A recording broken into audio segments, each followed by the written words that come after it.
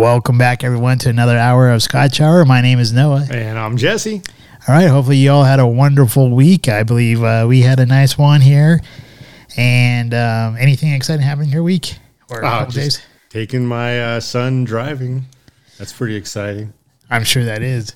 No scare moments there? No, he did great.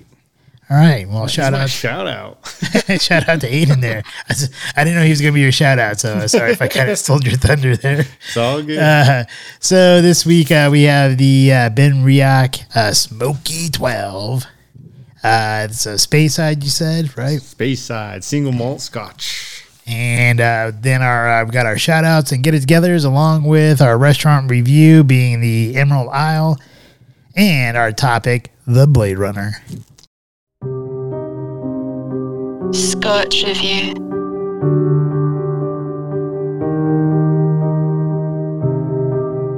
Number 4 in our series of Benriach Scotches. We've had the 10, the Smoky 10, the 12, and now the Smoky 12. So we know they are Speyside single malt Scotches by Master Blender Rachel Berry. We have not been let down thus far, and this one could be even more interesting. So we have Scotch matured for a minimum of 12 years in bourbon, sherry, and Marsala casks. And I think one thing that they're very particular about, and they mention it, and they want us to know it, is that this Scotch is aged for 12 years in a bourbon cask, another batch for 12 years in a Marsala cask, another batch for 12 years in ex-bourbon casks, and then after that, they're all blended together. So that could be 12 years, that could be 15 years. It's whenever the tasters and Rachel Berry decide, hey, it's time to pull that and blend these guys together, we might be in for a fantastic treat. I know you said it was interesting, but I'm not sure if it could be any more interesting than the blueberry pancake one.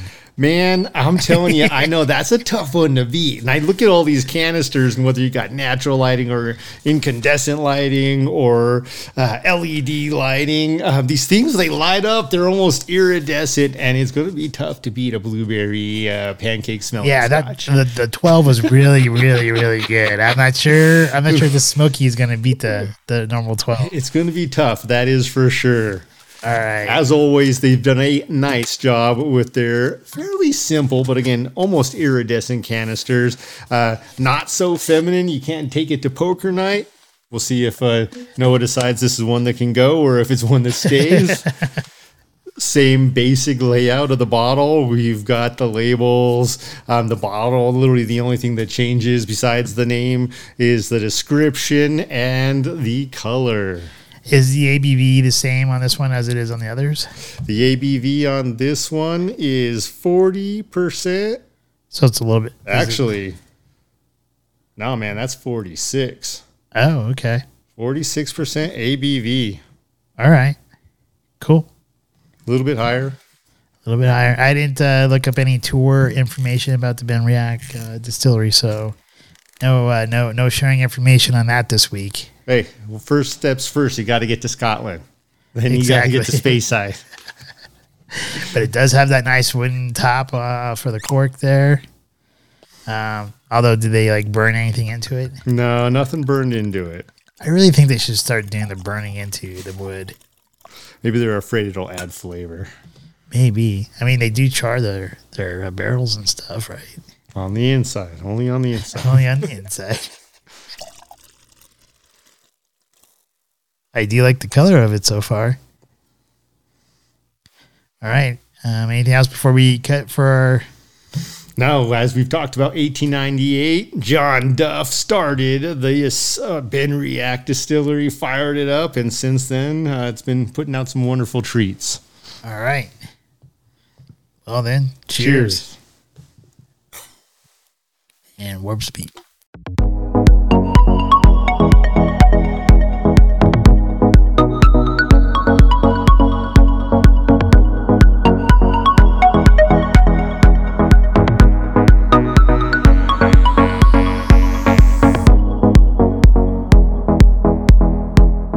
I guess for my tasting notes on the Smoky 12, first thing I'll point out, I do really like the coloring here.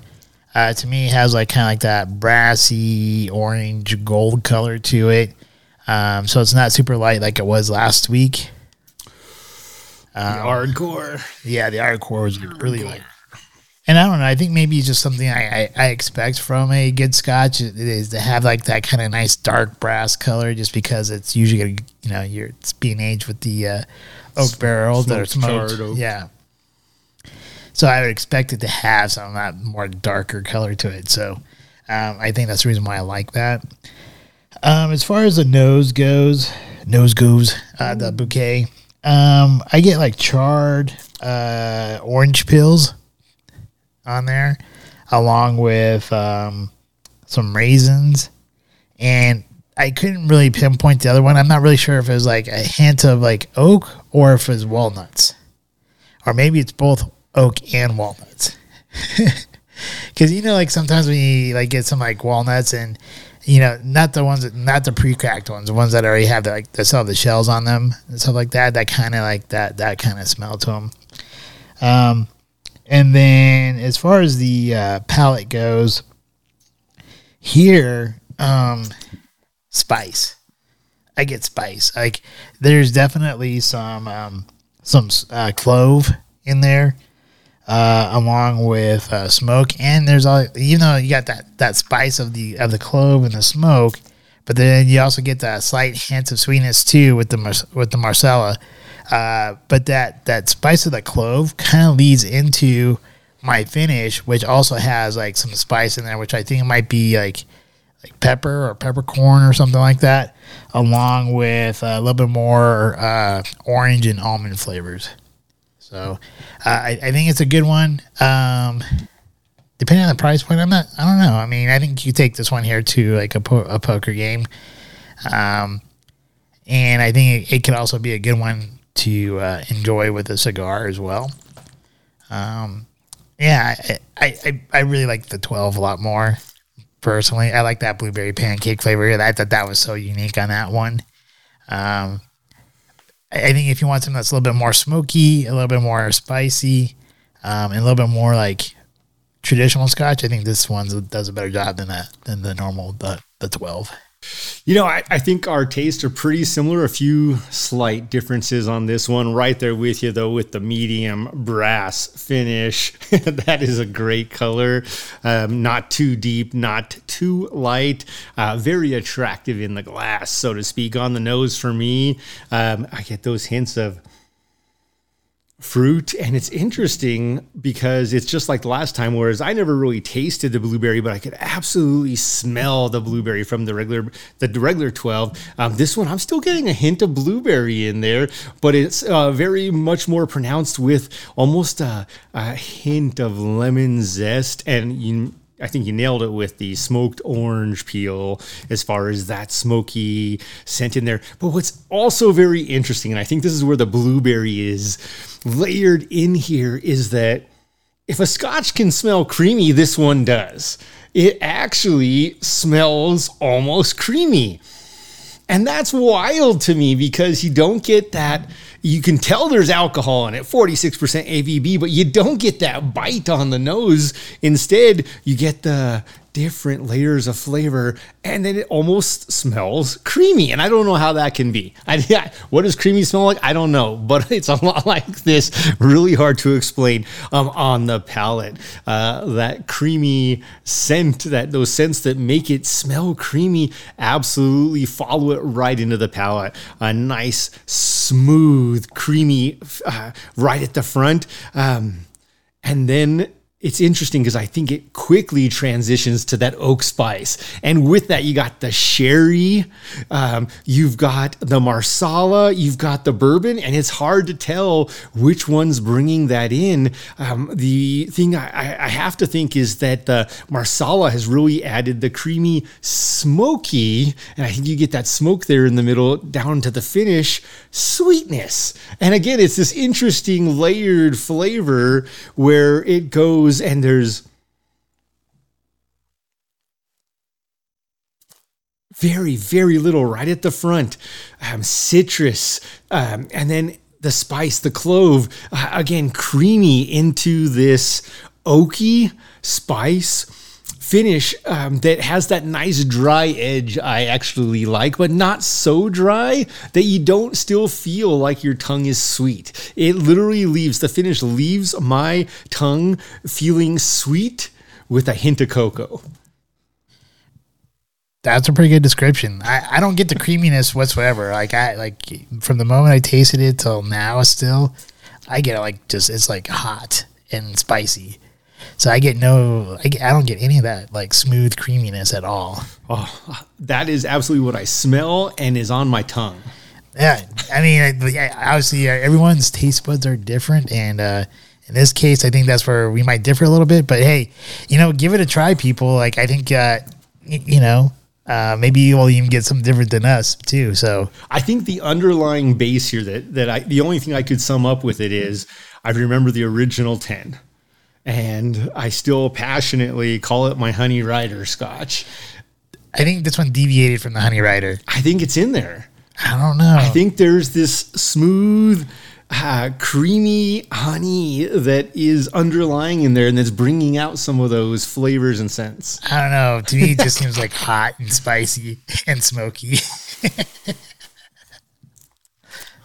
But hey, what do I know?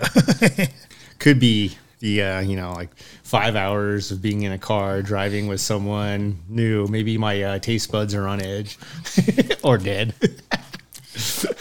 Wake up, you're in a ditch. But this last sip, it was a little bit more creamy up front, but still a lot of spice in the back. Yeah, I think there's a ton of the oak spices that come through.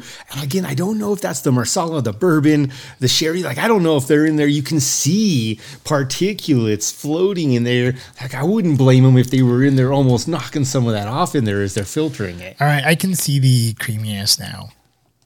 My first few sips, I was like, no way, no creaminess there. But there is some creaminess. Now, don't let my interpretation blur the lines too much, but carefully, slowly bring your nose into it, and do you not get a hint of a blueberry or some sort of similar berry? There's still a hint of it. I think it has a lot in common with the actual 12. It's not blueberry like, muffin first thing in the morning. You smell that you're waking up and you smell it from the bedroom. It's not like that, but just the slightest hint. Maybe it's raspberry or blackberry. But there is some other, you know what? I think that says it. I think it's blackberry. Not as much blueberry, more blackberry. The darker the berry, the sweeter the jam. So I've heard. I don't know where. Yeah, I wasn't getting any berry on it before, but now I am. But I'm also getting some chocolate on there too. Some cocoa or maybe chocolate brownie or something. Mm-hmm. There's a lot layered into this. I think this is one of those ones where maybe you need to have it open up for a little bit more before sipping it right out of the bottle. I mean, because obviously there are some layers, and it's starting to open it up more and more, and I'm starting to get some more of that additional hints that you're talking about. Yeah, it's a good one. No regrets. Still like the 12 more than the Smoky, but this one has a lot of complexity going on. There's definitely layers, and I think this one needs, unlike the 12, I think this one needs just a little bit more time to breathe in your glass. So, I think you did a spot on review there on that one. Good job. So I'm being on edge, man. Driving with the teenager.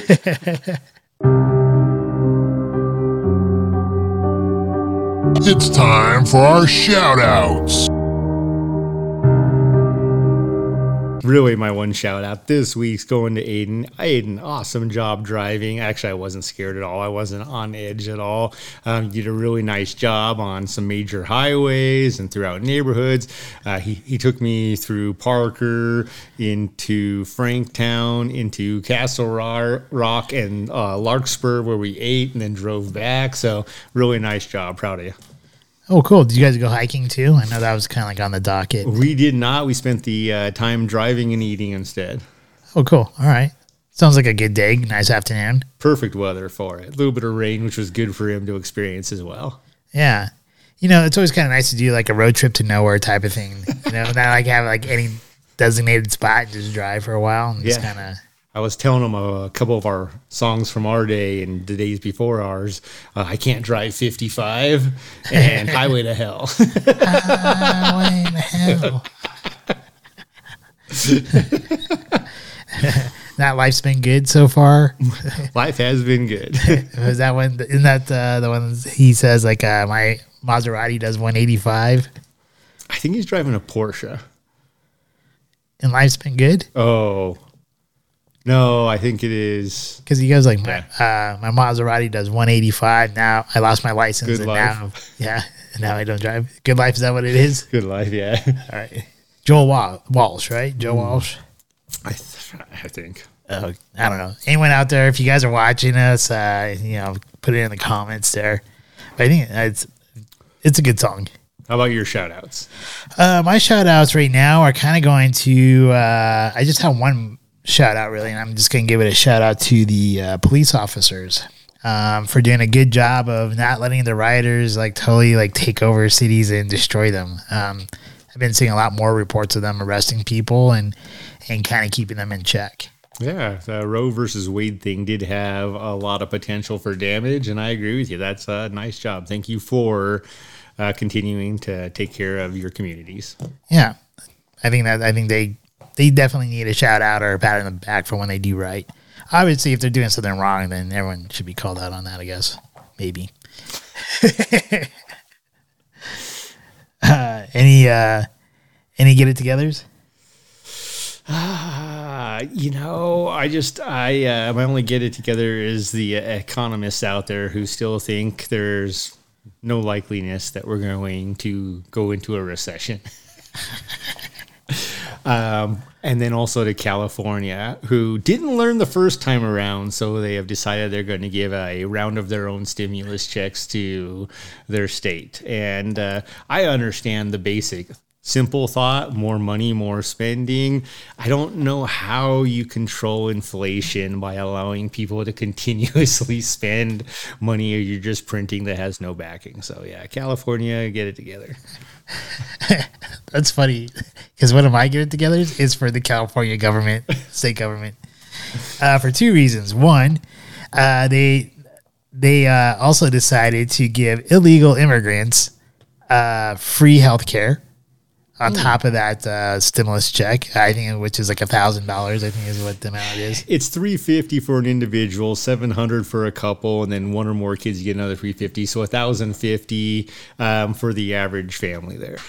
And then the other thing I want to give them, the get it together for them, is the Attorney General pretty much doxed all the concealed carry weapons people. Releasing the names, addresses, phone numbers, and all that stuff of everyone who has a concealed carry weapons permit. I'm not sure if that violates any law, but I think it should. It's interesting because hearing it definitely seems like they just released a Knox list. But at the same time, I don't know that it is such a bad thing, because really it's pretty much out there anyway. If someone really wants to go digging, there's a way to find that information out. But it just seems pretty unprofessional. Like, what was the point? Yeah, I don't know. But I mean, are you giving the list of to people who not to rob? I don't know. Yeah, exactly. So these are the houses that are safe. Do not rob these houses. Or, all right. Or are you giving it that list out because of that new bill or whatever that was signed by Congress for the red flags? So that way you can say I think that person is mentally disturbed, and then without due process and stuff, people will come in. The police will come in and take their guns away, and then the people have to prove that they're not mentally unstable. That may have been the intention. Honestly, that may have been the intention, or was the intention so that everyone who needed a gun but couldn't go get a gun knew who to steal one from. Ooh, that's another good one right there. In any case, I think it causes more harm than good by releasing that list. Yeah. And this one's not a shout out, nor is it a get together, but it's just more of a hey, just watch out, people. We might get some more Mandela effects coming into play. The CERN Super Collider is going to be running July 5th.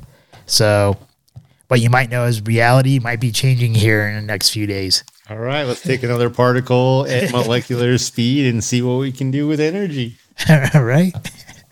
More Mandela effects in play.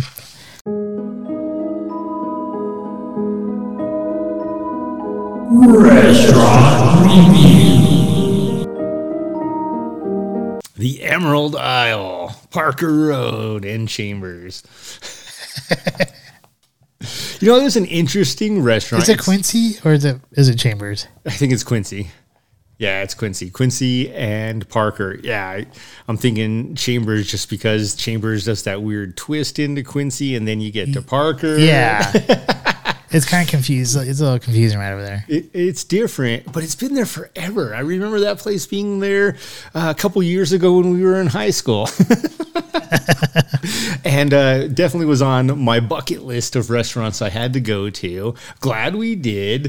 View was interesting. Food was pretty good. Service was okay. But it was overall a live band of two playing, which were doing a decent job. It was a good experience. It was fun to go visit. The wait staff, I think she did a pretty good job up to the point where she dropped like soda on the floor and hit splashed on my leg and stuff.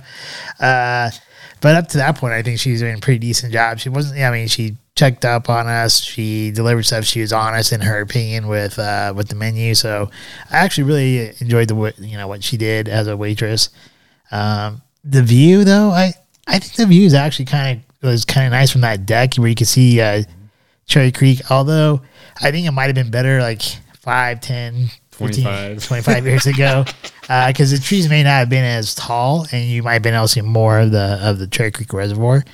The other thing I didn't really like about the view there is these like orange buildings next door with storage building with all the 5G radio towers there for cell phones and stuff. So service was great. Which service? Cell phone.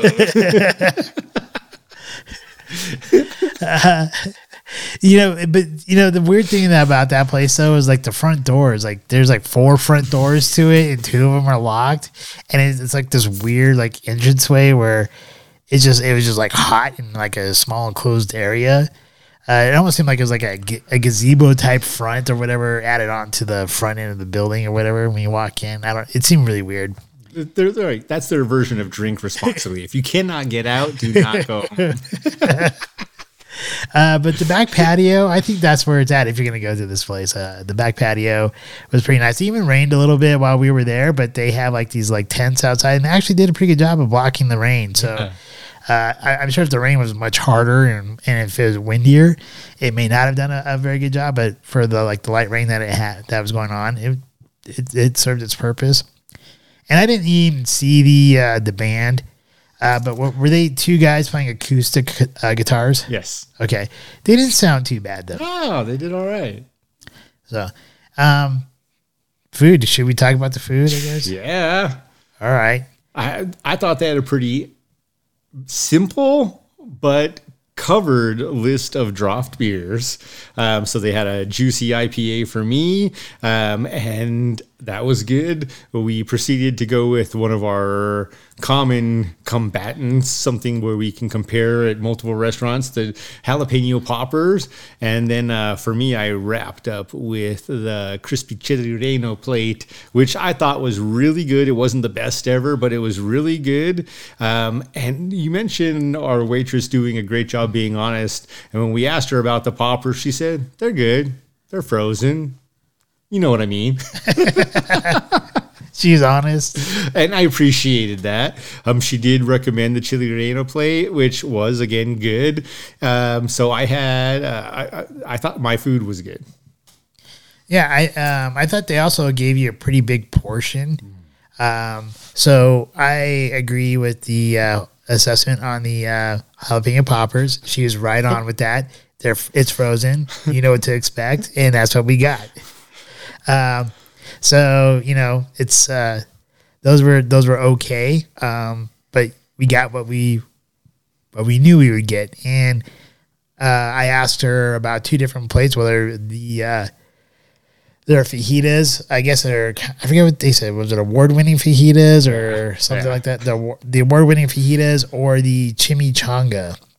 And she said the fajitas, in her opinion, were overpriced for what you get. So she recommended a chimichanga. And then she asked me like what meat I wanted. So I asked her what meat would she recommend. And she's like, well, it comes with ground beef, but everything else is an upcharge. I'm like, well, which one do you recommend? And she said the chicken. And the chicken was good. And so the chicken chimichanga was good. It was smothered in green chili. The green chili tasted decent. Better than some, worse than others. But their beans, the refried beans tasted pretty good. Yes. I wouldn't say they're exactly homemade type refried beans, but they're better than out of the can. And I think the one thing that the chimichanga was missing, and maybe this is because I like having sour cream on my burritos and guacamole, but I really would have liked having like some sour cream and guacamole with my chimichanga. Yeah. And overall, I think you could take a first date there. It's a chill place. Yeah. I think you can meet friends there. Once again, chill place. The food, as you mentioned, the menu, it had like a wide variety of food on there, and the food was decent. You get a lot of food for the value, I think. And so overall, I'm gonna give the food a 7. I'm gonna give the place. I can just give it a solid 7 because it's like a neighborhood pub, and if I actually lived near there, I would go there all the time, probably just to be, and probably be a regular, just drink, a few beers or whatever, and hang out there, grab a bite to eat, and go home. But being that it's a little bit further away, it's a little bit tougher to have like a few beers and like a beer and just chill there and just take in the scenery, which I think the scenery is probably the best part of the whole place. Yeah, I agree with you. As far as take a first date there, if I can sit out on the patio on a nice, cool, overcast day with the sun setting over the mountains in the distance, the scenery was beautiful. Absolutely. Like, no, you're going to probably get a little bit of local music. And again, if you're there for a couple of beers and a bite, you're not going wrong. Price-wise, value, all decent. Go there with friends, absolutely, especially if you have some hours to blow. The biggest thing is, I think the one thing that really does impact it as far as if it hits my top 10 list is just location. Getting in and out of that into the parking lot is that's the only piece of it. So there are so many other places closer that don't have the view that place had. Great view, again, overlooking a piece of Cherry Creek Reservoir. But it was a great, and again, though, you got to go on the right night. If it's 90 degrees out, probably not going to have the same experience we had. Overall, I'm right there with you. Food was a solid 7. Service was teetering just above that. The scenery, I mean, that's my 1.9. But overall, you're talking 7.5 for me. Yeah, you get what you get there. I mean, it's a neighborhood pub, and if you expect a neighborhood pub, that's what you're going to get. The service was the question mark because there was so much potential, but when she just seemed a little out of it and then dropped that soda, I'm like, all right, get it together.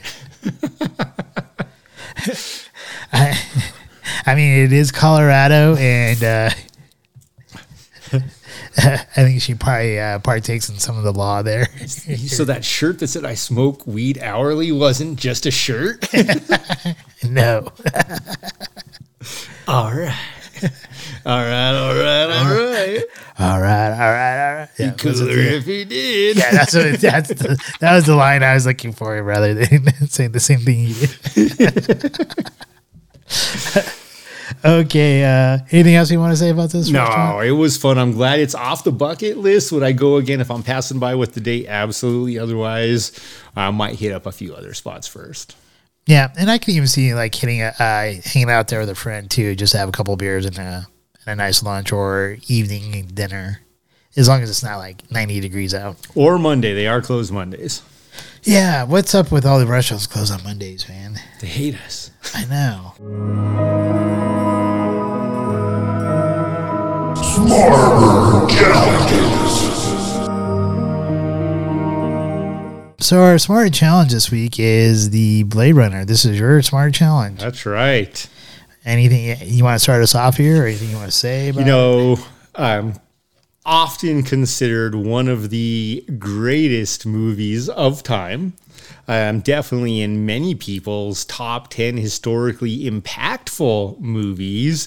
Harrison Ford had just come off a hot streak doing a few Star Wars movie and absolutely did not want to be in this movie. And I'm going to give the person with the most credit, Ridley Scott. Harrison Ford, and if you watch it and you just know he didn't want to be there, you can see it on his face all the time. And the stories that are told go that they actually went back afterwards and they've got all these different directors' cuts and such, and tried to take some of his distaste out of the original movie and then reshot some scenes during the production for that same purpose. Ultimately, Harrison Ford should be thanking this movie for helping his career more than anyone. And, it is a science fiction movie about replicants. So, basically non-human robots, if you will, that are much like a Terminator, undiscernible as robots, as cyborgs, as anything other than a human living being. And the story is, and the question goes, what is it that makes, the purpose of this movie is, what does it make that makes a human a human? Is it feelings? Is it emotion? Is it intelligence? And it's a great question to really think about while you're watching the movie. Yeah, that is one of the biggest questions that's really prevalent in the movies. What makes us human? And being that it's really known to be like a sci-fi marvel of a movie, and it's kind of weird because like when you watch it, I know there's people who've made comments like, how is this why is this a great movie? Why is it a sci-fi movie or whatever? Or why is it a great sci-fi movie? But if you really kind of started diving into like the symbology of it all and that question, that philosophical question about like what makes you a human? And that's as the Blade Runners, right? The Blade Runners were a special group of people, or a person that went and hunted down these replicants that were like human like androids or robots. They're not even robots. I guess they're just synthetics. I don't know what replicants. They're literally like synthetic. Yeah, is the best way to say it. Synthetic humans. And they would have to hunt them down, but they had like the replicants had they were stronger than normal humans. Possibly faster, maybe more intelligent. But yeah, so you would have to be kind of a special kind of, I guess, or a specialized person in order to hunt these guys down. And I think a great question actually comes from Rachel, the female interest of Deckard in the movie, and she asked him if he had ever taken the test. I think I had the test written down here somewhere.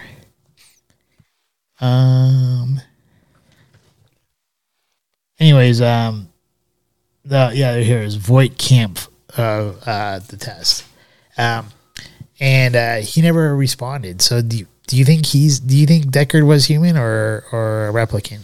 Ultimately, I think he was human. And it's interesting because, I want to take a step back, and you mentioned that some of these replicants were fast. Some of them were sex specialists, if you will, Daryl Hannah's character. Some of them were 6 times as strong as other men. And with that, I think what's very profound and also ingenious from a writing perspective or from a creativity perspective is that even as these replicants, as opposed to giving every replicant every strength, they made them more human by giving them one strength. Because typically the super intelligent humans, this is not always the case, but typically the smartest humans are not the strongest humans. And the strongest humans humans are not the smartest humans. The fastest humans may not be the most attractive, or vice versa. Now, of course, there's all different variables, and there may be that one out there that is perfect, and then you got to ask yourself, are they a replicant, right? Because typically, as a human, we don't get 10s in every facet of potential. We get 10s in some as far as our strengths, and we may get 2s or 5s in others as our opportunities. And it was brilliant that they did that. And then when you get back to Deckard, I think he was pretty average across the board. But I think ultimately the answer to the question why his love interest, Rachel, was considered the perfect replicant in many ways, and why I think he was the perfect human is they are the two individuals who throughout the movie show true empathy. So yeah, they do show true empathy here, and I think I'm wondering if Deckard would have actually killed her, being a Blade Runner, if she did not save him. He was very honest with her. I think he was 100% honest. I think, yes, he would have, because she then later asked him, would you come after me if I just went north? And he's like, no, but somebody else would. Yeah, and he also said that he wouldn't go after her because he owed her. So, so I'm wondering, like, by her stopping that replicant from killing him, if that made him see her having empathy for him, or I guess care for another being, and then that opened him up to, I guess, possibly falling in love with her. I don't really fully understand like how he like all of a sudden became in love with her. Ultimately, as a replicant, if her strength was intelligence, she played the chess move that, you had mentioned about Eldon Tyrell's fascination of chess. She played the chess move perfectly, because at first what she gets from him after showing him empathy and saving his life is sympathy. Because originally, when he's not going to kill her because he owes her one, that's more of a sympathetic, I'm not going to kill you. The empathetic comes into later when he's like, you're the one replicant I don't know of with a timeline. And later on, you hear even from the other officer who likes to make his little paper figures, you hear from him, too bad she's going to run out of time. And that poses the piece of him, that other officer, knowing she's the one that doesn't have a very limited clock. Most of them got 4 years. She's the one that might have a long clock, and yet he's okay with letting her be. Yeah, it was interesting too, because you bring up Eldon Tyrell, and this article I was reading about like symbology there. He has like these like super thick glasses, and he talked about people being intelligent. So he was like super intelligent, but he's like also old and frail.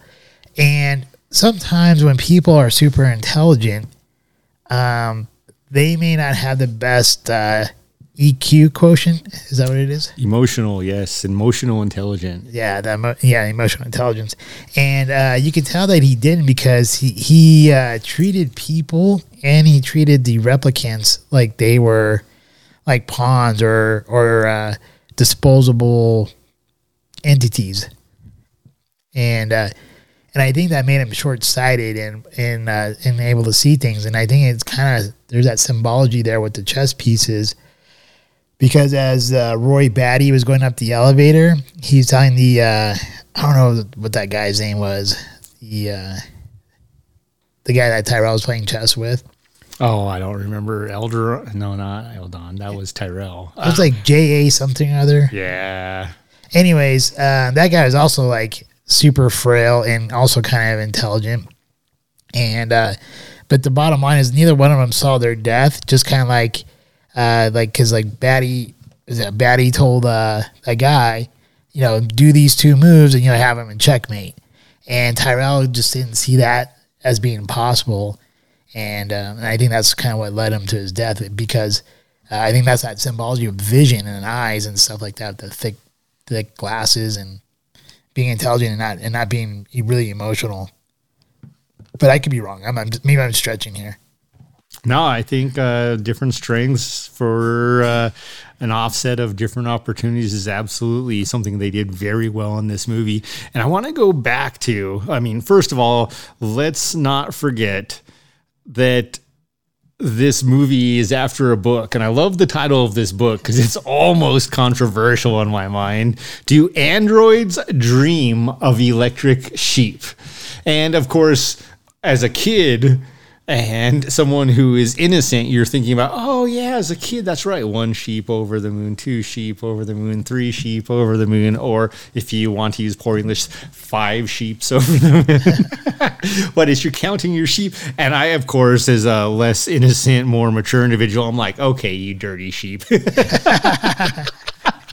I'm like, wait a minute, that's not what they meant. Took me just a second. But with that, I love the title. I really do love the title. A very well done title. I think that's one of the things that many modern books miss out on now is titles that are catchy. And once you know one piece about a show or a movie, the title is the hook. All of a sudden you want to know more. You're more likely to bring it up. And I think Perry's most recent book, The Old Man, is another example of that. Okay, not a great title until you find out a couple things about what this story is about. And then it's like, now I know, I want to know about this old man.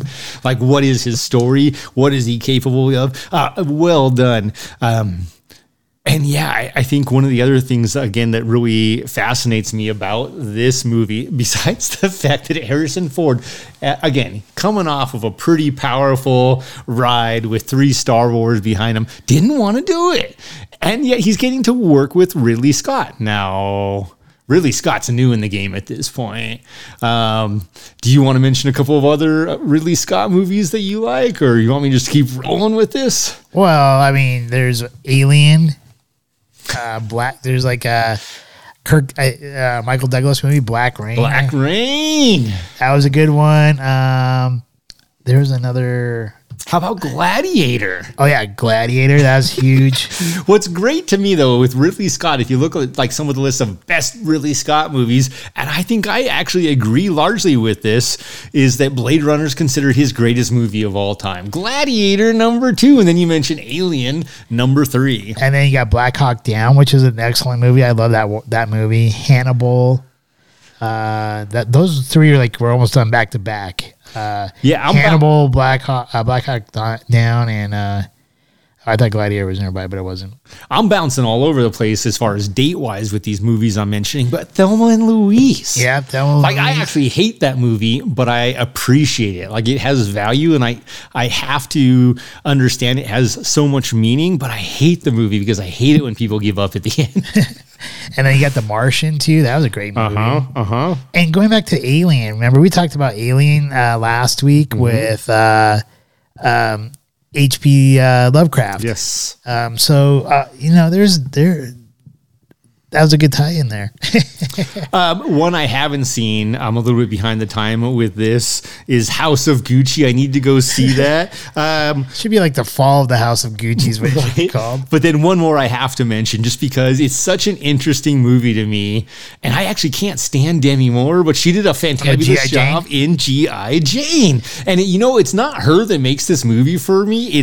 I could have probably done with 20 other females playing the role just as well, if not better. It's Viggo Mortensen who does his role brilliantly in this movie. He's the actual one that makes this movie for me. Yeah, that's another great movie. What do you think about the cinematography in Blade Runner? Yeah, for a 1982 film, it was great. The attention for detail was about as good as they could probably get then, but as we were reviewing it ourselves, we're like, yeah, so back in 1982, they had no idea what 2022, 40 years later, would look like, because this movie's supposed to take place just 3 years ago in 2019, and man, for all of you that still have those black and white photos from the early 1900s, at that point, 100 years old, congratulations. Nobody's using a green screen anymore. Nobody's using any of the technology, honestly, in that movie. But the dreams were so big. And I loved the fact that if you look at it, especially with the cinematography and the environment, man, you can tell Ridley Scott left one of his signature moves in there with buildings that looked like pyramids. Exactly, he did. And, I think for the time period, obviously now we're in 2022. That was done in 82. So you're talking, a few years there in between. If you kind of just remove the technology part of it, I think the cinematography was done really well, especially some of the sets, like the set of that J.A., whatever his name is, where Roy Batty and Daryl Hannah's character were hanging out at with the weird looking midgets. Were those little people? Midgets, they were like robots. They were very simple robots compared to these replicants. Right. And so it was just like the detail and how intricate it was in that scene. You even see Daryl Hannah playing with like a busted up Barbie head or whatever. And it was a ton of detail went in there. So I think the way it was shot, the way it was, the film is, if you have like a kind of a dark vision of the future, it did meet that fairly well. I think you brought up a really good point too there, because really the interesting part is his little robots, when they asked him what is the purpose, what are these? They're my friends. And if you think about 1982, when you think about robot technology and everything else, that was really what it was intended to be, was we want robots to be useful. We want robots to add to our lives. And the next thing you know, Daryl Hannah's character is basically supposed to be amazing at sex. And Roy's... Well, they have the sex dolls now, like those Wi-Fi. I know, and I mean that's somebody's friend, that's for sure. But it's just really interesting how they even have brothels for those things now. I believe it. California is weird, but but in all reality, you see in this one scene very advanced replicants, which are hard to tell from humans, and simple robots as they started, and I think that was very well done. I think that's also very traditional from what I have observed, and I'm giving a lot of credit here to Ridley Scott, but I think Ridley Scott does that a lot in his movies, including Alien, where he has all this time span, but you see cues from the current when the movie's being filmed right down to when it's supposed to take place, and somehow they still fit.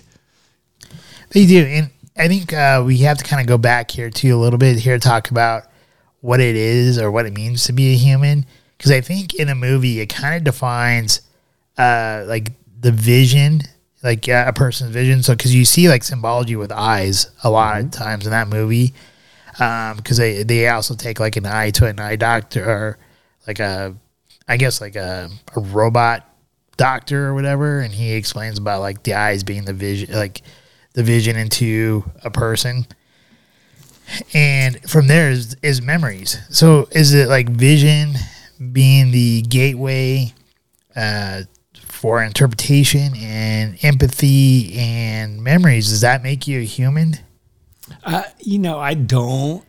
I think that I think that's what they're saying in this movie. I think they're playing around with a lot. But at this point, you've got other characters, and man, at the end, when the replicant saves Harrison Ford from falling off the building, I think you also see this piece of these replicants have become so advanced that they got to a point where they understood and appreciated the one thing that matters. And this is what I think most people overlook, because it's so simple. It's just right there. It's not necessarily that you can see or hear or taste or feel. What it is life. It is an opportunity to have a life, and that the one thing that the synthetics were ultimately not given, these replicants, was a life. They were giving 4 years. They were given a glance, but not an actual experience. And that's the one thing they wanted. And I think that's the one thing you see him,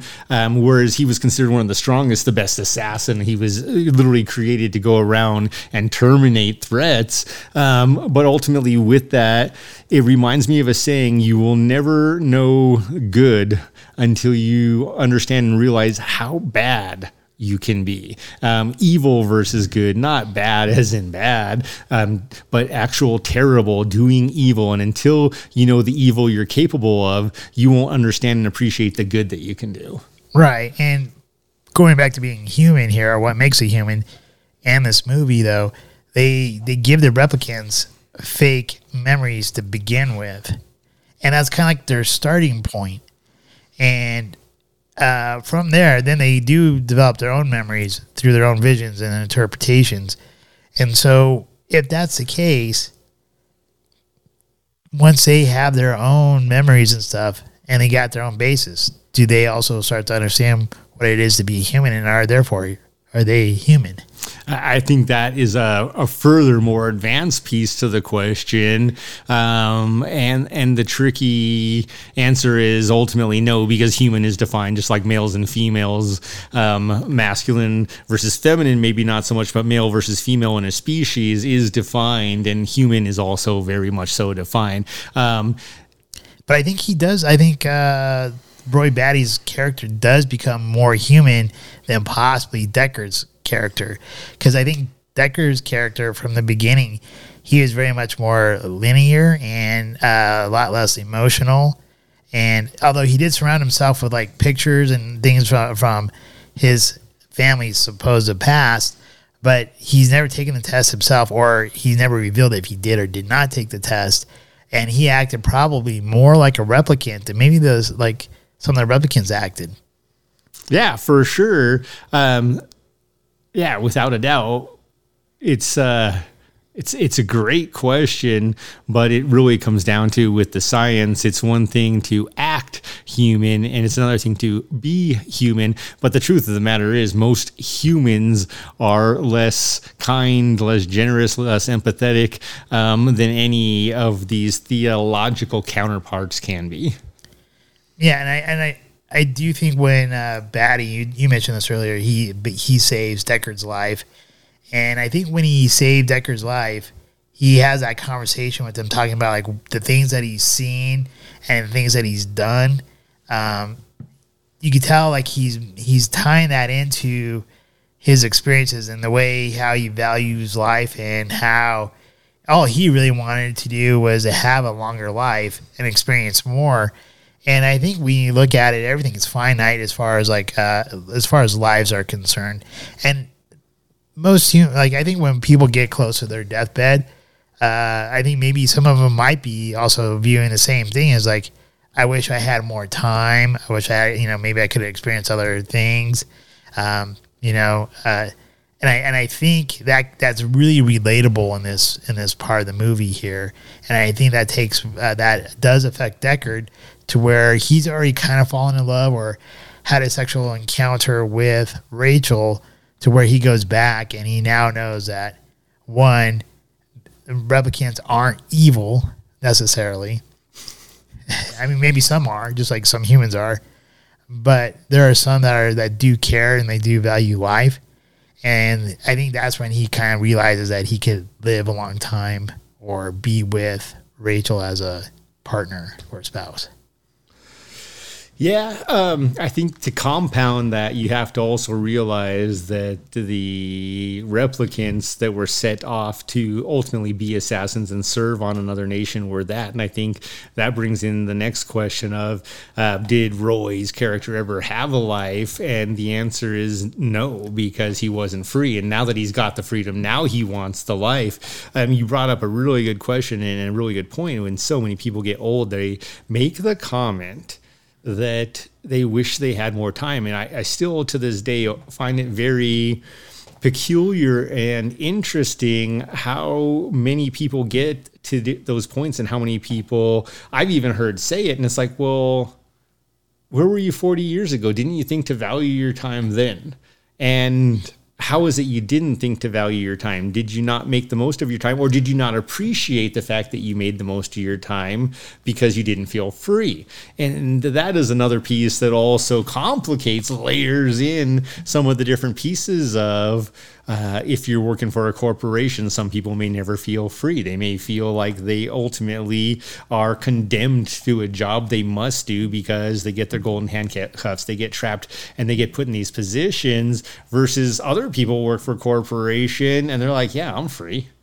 Like, I'm doing the same job as that guy. He just hates his life every day. I love my life most days. And when I'm 80, I'm going to look back and I'm going to be smiling and thinking about my road trips and the days I took with my son or my friend. And the other people may or may not have done the same thing, but it's how they viewed it in the moment. It's the fact that, man, I absolutely did not view today's driving experience with my son as a chore. It was a treat. It was a perk. It was a life addition to my day, to my year, to my life. And I think about how many times I've heard other people say, yeah, I have to take my kid driving. And they're like absolutely regretting it. It's like, are you kidding me, man? Like, that's quality kid time. Right. I think you made a great point right there with that. A lot of people say, like, I have to do this, I have to do that, and they don't really look at it as that's something that they get to do. I get to spend time with my son driving. I get to go hang out with my friend.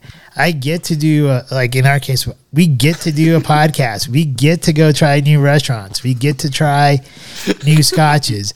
We get to travel. We get to, there's people out there right now who probably, wish or hoped or whatever that they had a job or income. We get to wake up and we get to, do whatever it is that we do, to add purpose into our lives. We choose, like, everyone chooses what they do. You agree to it. Like, if you hate your job, go find a new job. You may not make as much money, which you have to get over hate. So you have to decide which one is your goal. Exactly. Or you can still do it. You can still make decent money and find something that you enjoy, but you gotta enjoy the process, because any type of goal or anything worth achieving, there's a process that goes into it, and you gotta fall in love with the process. Because if you hate the process, you're gonna hate getting the journey to get to where you want to go. And then you probably want to appreciate it when you do get there, if you do get there. Yeah. All right. I know we kind of veered off there a little bit, but is there anything else you want to talk about here? I think that's a really great way to actually kind of end this, is to ask you guys, the viewers who take the time and like to go on these journeys with us with our smarter challenges, take a moment, think about some of these things for yourself, then watch Blade Runner, come up with your own answer or do your own research. You may agree with us, you may disagree with us, just like with the Benriach Smoky 12. You may or may not see the same things we do with many of the scotches we try, with many of our smarter challenges. Feel free to share those things with us. If you have things that you think will absolutely open our eyes, share those things with us, because that's why we're here, is to learn and to grow, and to at the end of the day be able to say life is great. Life is great, dude. Life is great. So what's our scotch next week? If we're all right, next week's treat, the Caribbean Cask Balvenie 14. You brought one of these bad boys a couple weeks ago, the Balvenie American Oak, and now Noah is treating us to the Caribbean Cask 14-year Scotch. Yeah, I was actually trying to. I didn't do a super hard job of searching, so I'm not gonna say I was really looking for it, but I was hoping to stumble upon the next one in the story series, because I think that would have been kind of fun to do the next one. Those look like they get pretty pricey pretty quick. Yeah. This is episode 70. The next episode is 71, maybe for 100. All right. In our topic for next week, I was going to give this a shout out originally, but we're going to make it into a topic. But the topic is to do a movie review on the Black Phone. It just came out this week, so it'll be about a week old when you guys actually, when the review gets dropped. But hopefully you guys will enjoy the movie if you do go see it. I will say this is one of the very few horror movies in probably like the last 10 years that at least made me jump 3 different times. And it's not like I didn't walk away being like frightened or anything like that. It was just like kind of like those, like those jumps where you don't expect something to happen and all of a sudden like boom, it's right there. You're like, oh crap, what was that? So I did find it it's an interesting movie. It takes place in Denver, Colorado, so it kind of relates to us anyways since we live in Colorado. And the reason why I went and saw it originally is because somebody had pointed out to me, like, they're like, go see the movie, kind of pay attention to it, and kind of compare it to the stuff that has come out through like WikiLeaks and stuff about John Podesta and child trafficking and stuff, and adrenochrome. But any case, that's the reason why I went to go check it out. And it's actually a decent movie, and Ethan Hawke does a good job. And talking about being dark, we mentioned how Ethan Hawke has been in a lot of dark movies. He has. All right, anything you want to say to the people? No, please like, share, subscribe, give us feedback. We appreciate it. Drink responsibly. Remember, life is great. I'll start off from life is great. And if you are watching us, thank you again. We are on YouTube and Rumble. For those of you who have been listening to us, thank you once again for being strong supporters of our Audible distribution, and whether it's on Podbean, Spotify, Google Podcasts, iHeartRadio. The listeners didn't really drop off. I think from the previous month we were at 52 listeners, and then this month 49, and that's amazing to me, especially since I was sick most of the month, and there's like a lot of our episodes were dropped late. So thank you very much for giving us that support still, and for all of our viewers, thank you for all the support you guys have given us. If you do want to become a patron member, there's the link down below. It's the very first link. It's the Podbean patron. Just click that link. You can be a patron member for as low as $1, and that does give you, if you're in the Colorado area, priority access to when we do like movie rentals and stuff like that for theaters. And with that, cheers, everyone. Hopefully you guys have a great week, and cheers. We hope you enjoyed this evening's episode of Scotch Hour. If you did, please like, share, and subscribe. Also, if you have not done so already, please become a patron member, with memberships starting as low as $1 a month. Thank you, and hopefully you have a wonderful evening.